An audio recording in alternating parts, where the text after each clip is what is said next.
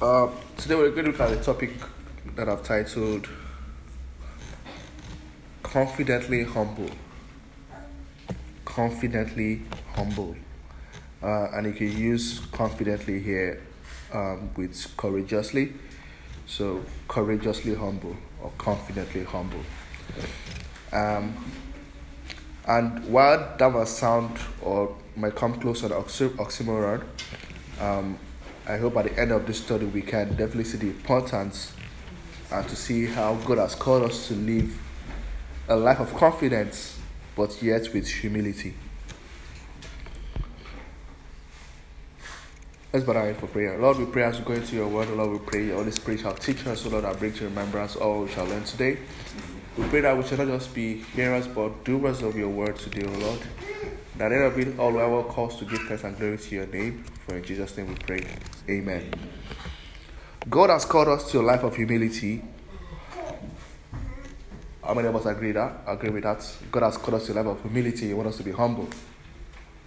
But that doesn't mean that we should fall prey to the enemy and his devices. The first of which is fear.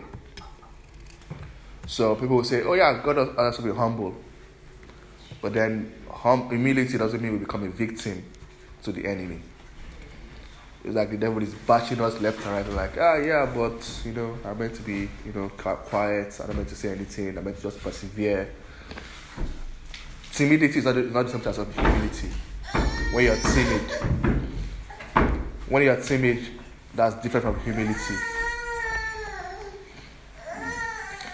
So I said, God has called us to a life of humility, but we should not fall prey to the enemy and his devices. Again, like number one thing that the enemy uses is fear.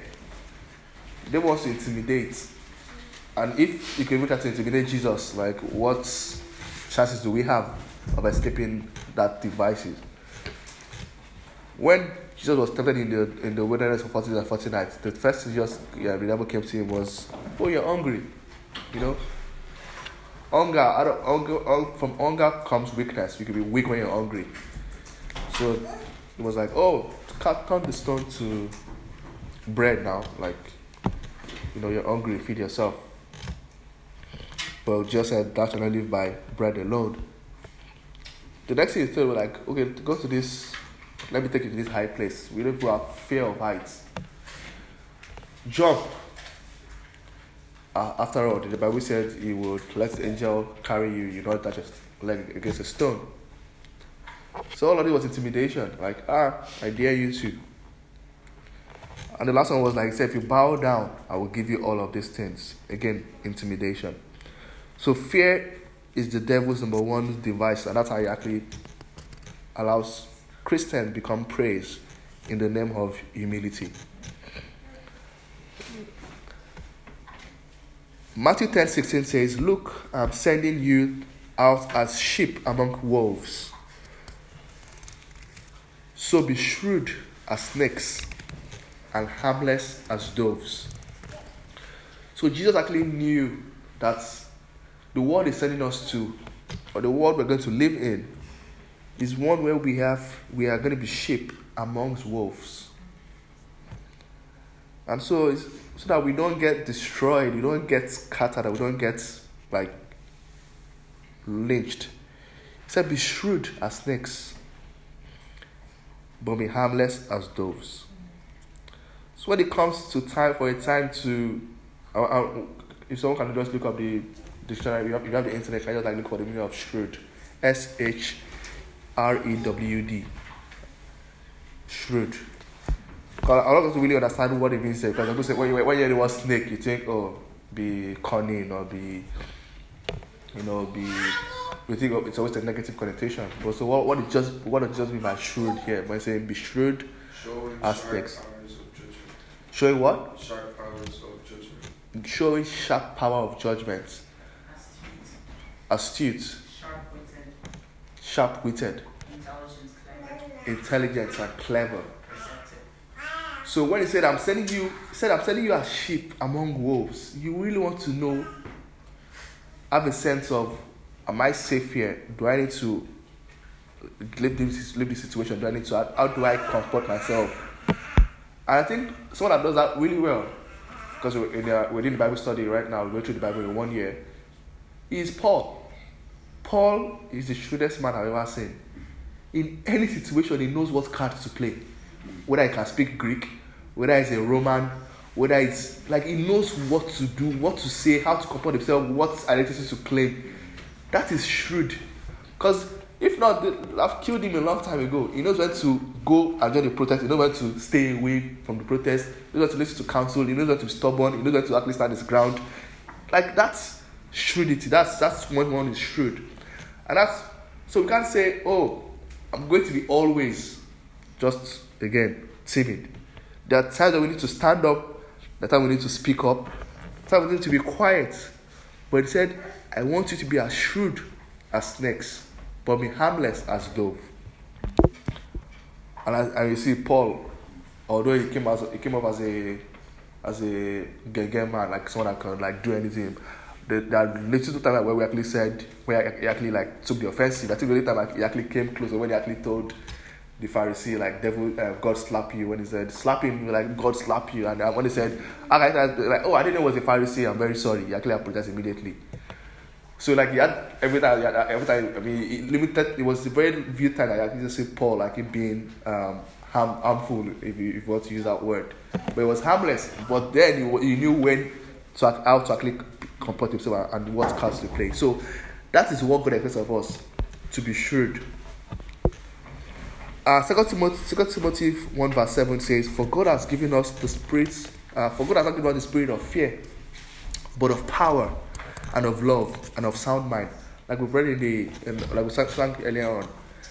Like we are walking in power, we're walking in miracles, we live a life of favor. Our identity in Christ, who God has called us to be. See, I've called you not to have the spirit of fear, but of power. With power, we can actually like look fear in the face and say like, to hell with you.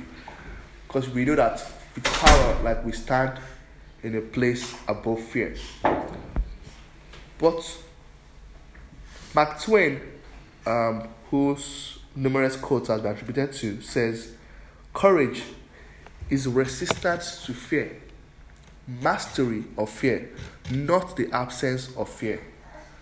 So when someone is courageous, it doesn't mean that they don't know fear. No, they know fear, but they just have mastered it and they can resist it. So I say, that man is so courageous, he's so confident, like fear nothing shakes him. No, it shakes him. But it just as it is known and knows how to control his reaction to it. So what our man will actually like shiver in their boots, this man would look at fear, acknowledge fear, and choose and decide to resist it. And so when God says He doesn't give us the spirit of fear, but of power, He's not saying that with power, fear disappears. Like the devil will still come and intimidate us, whether with sickness, whether with our finances, whether in our relationships, whether in our academics. The devil will still pop his head and want to intimidate us and want to instill fear. I think it was some documentary I was watching.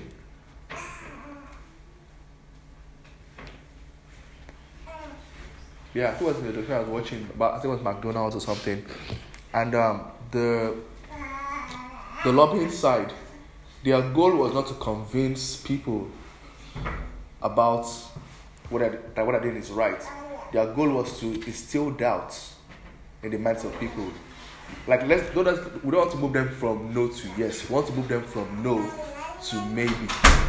Just to put that doubt that no. Let's shake that no. And also that's what the devil does. The devil knows that we know God. We know God is good. We know God is kind. We know God is our good Father. But it doesn't. It's not going to say, "Oh, my goal is to make you go from God is good to God is bad." No, it wants to go from God is good to maybe this one time God is not good to me. Maybe this one time God has just forsaken me. Maybe this one time God is busy with other people and doesn't have my time. It's that fear that it just instills in us that see, you say your God is good. How come this is happening to you? And Job is a perfect example of that. Like, for him to have gone all through that, I mean, the people like, that piece of cake, I'll just tell God, remove your protection, I'll show him Pepe, and then you see how he will run away from you. And he came in, killed all his family, killed all his cattle, took all even his friend, his wife told him to curse God and die. But still in that face, again, Job mastered fear. He was courageous. He knew who his God was, and was able to stay still strong. And so he was courageous. He was confident. He was confident, but still he could speak to those things. When his wife told him to curse God and that, he could respond to her. When his three friends counseled him and say, "Dude, you must have done something wrong," still he was confident to say, "No, my God is just. My God is fair." And he was able to stand his ground and remain in faith despite all that. If you don't take anything away from today's admonition, just have these 4 things in mind. 1, we must know who we are in Christ.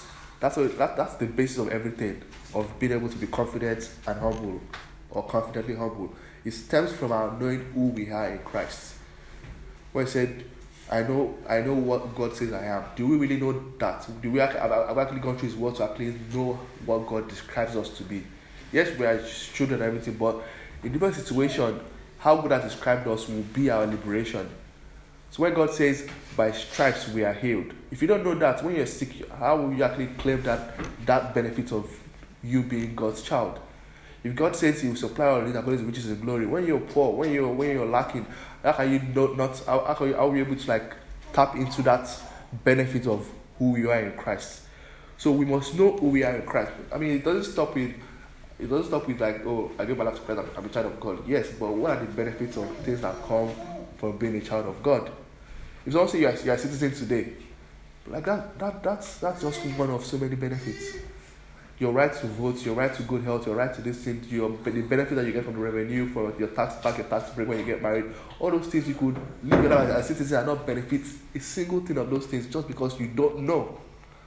So the knowledge of who we are in Christ, God says we are his child, but what does that mean? What does that mean in this situation? What does that mean in that situation? What does that mean as my duties? What does that mean as my responsibility and my right and benefits? We really need to know. And all of this comes from we studying the Word of God. Because yes, you might learn accidentally 1 or 2, 3 or 4 here, but if you don't go through the pages of the Bible to see what God is saying you get, or what your benefits are, what your rights are, what your inheritance is by being his child, then it's at our loss. It's at our loss, because we're like, I didn't know that I had that benefit. I didn't know that I could actually tap into that blessing or that miracle, just because I didn't know who I am in Christ. I didn't know what I stood to gain. So we're doing ourselves a disservice if we don't know who we are in Christ. So I beg us, please, just take time to read the Bible. So many promises in the Bible that we're oh, seriously, this is actually meant for me and my household. This is actually meant for me and my family, that we miss out on.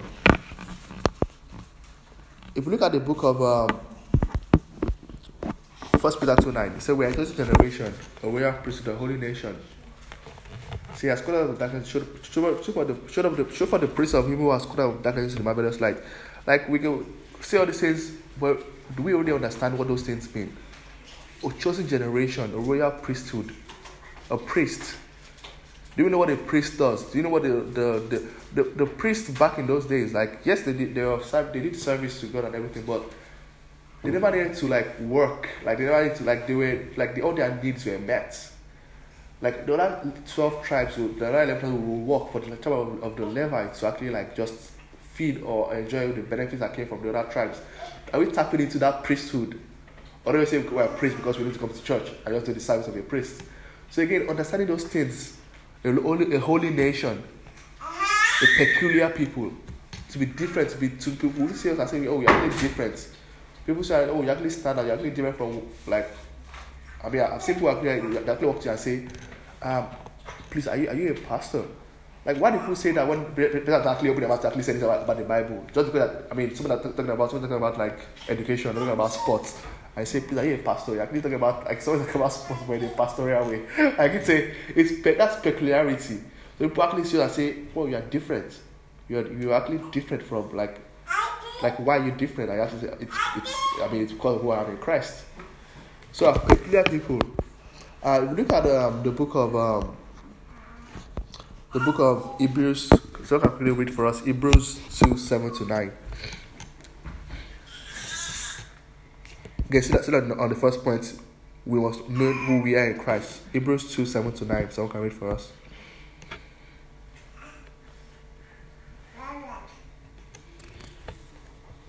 You have made him a little lower than the angels. You have crowned him with glory and honor, and set him over the works of your hands. You have put all things in subjection under his feet. Who is, yeah? For in that you put all in subjection under him. He left nothing that is not put under him. But now we do not yet see all things under. But now we do not see all things put under him. But we see Jesus, who was made a little lower than the angels, for the suffering of death, crowned with glory and honor, that he, by the grace of God, might taste death for everyone. Do it like who's God describing there in the first part of that reading? Who is being described there? When it says he has made him a little lower than angels. Who? Who is God? Who is being talked about here? It's not Jesus. What kind? Can I read that? The first part, the first verse 7. Okay. What does it say? Us. Talking about us. Say has made us a little lower than angels, has put everything under our subjection. But then they say that when you now look up to that person, like you don't see you see Jesus. And so, like, do we know who we are? And do we know what authority we have? Do we know what power we have? Again, that's the first thing. Number 2, we must understand the enemy. John 10 verse 10. It said the devil comes to kill, to steal, to destroy. I also said the devil also goes about like a roaring lion looking for whom to destroy. The devil, like you must really understand him to know. So that we don't fall victim of his devices. So our weapons of warfare are not carnal, but bringing down the strongholds. Like it's a thing where, I think it was my wife I was actually saying this, like when I started working on the racism thing. So after a while, I was like, this is not a physical thing, this is a spiritual warfare. And that's the truth. Like with everything that we face, people say, you're too very spiritual. Yes, but we know that everything is physical starts its manifestation from the spiritual. And we are going to talk us in the life of ignorance to say, oh, I'm going to live as if I don't know that exists. Like what I would like to know is there. Is that where that we now choose to exercise that power from the spiritual and control the physical? So again, understanding the enemy and how it operates. The devil will not come and attack you in your strongest place. No. It will come to the place that you are struggling with. So rather than play ignorant and say, well, I have other strong areas that I'm okay. So he that stand, he said, be careful lest he falls. Because the devil will come with that thing, that struggle. Like Paul said, he had this thorn in his side, not physical thorn, but that thing he was struggling with. And I was like, God, take it away. But yeah, like the devil comes and torments him with that thing. And God said, no, I'm not taking it away from you. Now, there are many theories that say, like, oh, maybe God puts the not the guy for himself, he's still vulnerable, he still needs God, he still needs to depend on God, and doesn't feel superhuman. But again, the devil will only come to touch up Paul with that thorn. He will not look for, let me create a new thorn. That same thorn will keep prickling over and over and over again. So do we understand the enemy to know that God, this area I'm struggling with, I need your help here, I need your grace here to overcome and to remain standing. It's very essential for us to do that, to be confidently humble. And then the third thing here is we must exercise our confidence.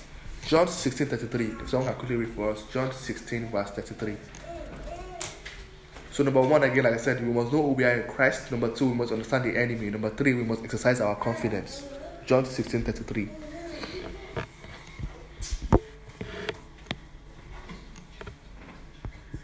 Anyone can read for us? These things are spoken to you, that in me you may have peace. In the world you will have tribulation. But be of good cheer. I have overcome the world. He said, yeah, I'm sending you to the world. There will be many tribulations, there will be many trials. But he said, be of good cheer. Be of good cheer, be of good courage. Be confident, I will overcome the world. So he said we must, in exercising our confidence, we must know that, again, all of this, we're going through the battle, we're going through, but the war has already been won. Like the outcome is already guaranteed. We're just going through that process. And so in that, we must exercise our confidence. We must stand and say, yes, victory is guaranteed. I'm going through this. I'm coming out of the other side victorious. Whether again it's in our spiritual life, our prayer life, in evangelism, in giving, in prayer, in supplication, in whatever it is, in our academics, in our place of work, we must live as if we have already won the victory. And it's that way that we actually can, the devil can actually see us and say, oh, now it's all move on. But when a man is ugly, always like, have I won? Would this be my downfall? Is it just, this one too shall pass? That attitude of like, I will just endure the pain. The devil actually comes and amplifies it and say, this pain that you're going to do, I will make it times 10. And let's see if you not go for option B, option C. When you actually say no, like, we put my life for the night, but joy comes in the morning. That attitude changes everything, because like God, devil says, oh, well, okay, even like multiply this times 10, like this guy attitude is just going to be like, I'm going to overcome this. I want to actually live that way, even outside of the faith. The whole positive mindset, positive thinking, the whole positive programmation, that they tie into that and like, well, the universe will work in my favor. And everyone's actually going against them, they're like, well, the growth mindset, I'm going to actually like learn something from this experience and come out on the other side. And it works for them. So much are we Christians that we can then again like turn things in our favor with our proclamations, with the proclaiming of God's promises, with prayers. We can actually say, God, come to our rescue. God, help me. God, give me the grace, give me the power, give me all I need to come out of this. So it's a thing of being able to exercise our confidence. Like it's not a, I mean, like the Kewezi will say like it's a God power to actually like step in His mercy and actually like fight for us. But majority of that time, God, like, I mean, I think 2 years I was saying, you pray, God give me a table. God gives you a tree, and then God give me a table. That's the tree. Make the table. God give me a table. Like, there's so much that God can do for you. There's so much God can give you the table if He wants to, but yeah, like there's so much God can do for you that it might start to irritate Him. You're like, why are you like this? And do you know who you are? Do you know your father? And when you see a child of a very powerful man acting timid, you could be irritated by that. You're like, like, it's not this guy's son. It's not this guy's son. Why is he doing like this? Like, why is he like me? Like, sharpen up guy. Like, do you know who you are? So, same thing as saying, like, we could be God's children, yes. But are we actually exercising that? Are we actually living confidently like that? Are we actually showing that we are God's children? Do you step into a situation when they're in a place of work, there's a problem? Do you step in there and like, I don't know. Like, no, you step in and say, like, I mean, like Joseph. All the wise men have come and told Pharaoh, this is your dream that you dream. We don't know. But Joseph came, told him the dream, interpreted the dream. He said, well, I think no one can know this thing better than you. I must put you in charge.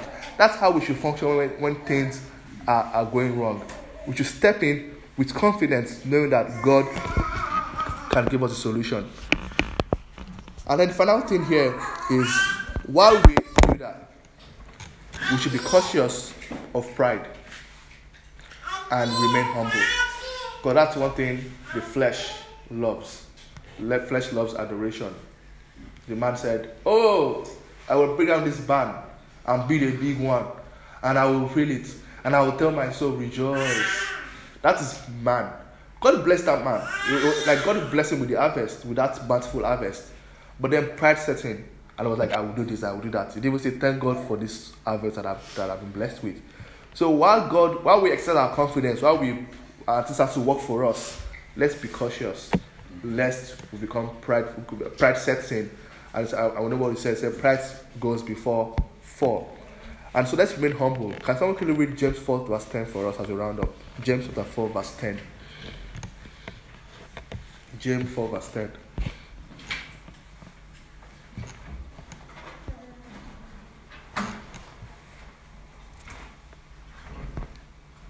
Just humble yourselves in the sight of the Lord, and He will lift you up. Again, another oxymoron. Like God is saying, be lowly, so that He will lift us up. And He said for the pride, He said for the proud, He will resist the proud. He will break down the proud. So again, when we start working in confidence, when things start working for us, or when things are not working for us and we are living, exercising our confidence, let's remain humble. Let's remain humble. We don't want to become that part of that person that the people say, don't mind him, he's just proud. Don't mind him, that's how he is. Then we are taking the credit for everything that happens then. It's not God. It's like, oh, that's him. That's how he does. But let's be humble. Let's give credit to who credit is due. Let's be cautious while things work for us. Again, like I said, courage is a resistance of fear, the mastery of fear, not the absence of fear. So again, as we live here, we'll go to our week. There'll be people will come, you will try to again instill that doubt. Oh, you can't do it. You're not enough. No, it can't work for you. It can't work for you like that. It can't be that easy. The devil will always come. Two different things. But again, like I said, if we know who we are in Christ, we can proclaim those things. I mean, there's nothing new devil can make up that the Bible has not actually addressed already. So if the devil comes with sickness, you know what to say.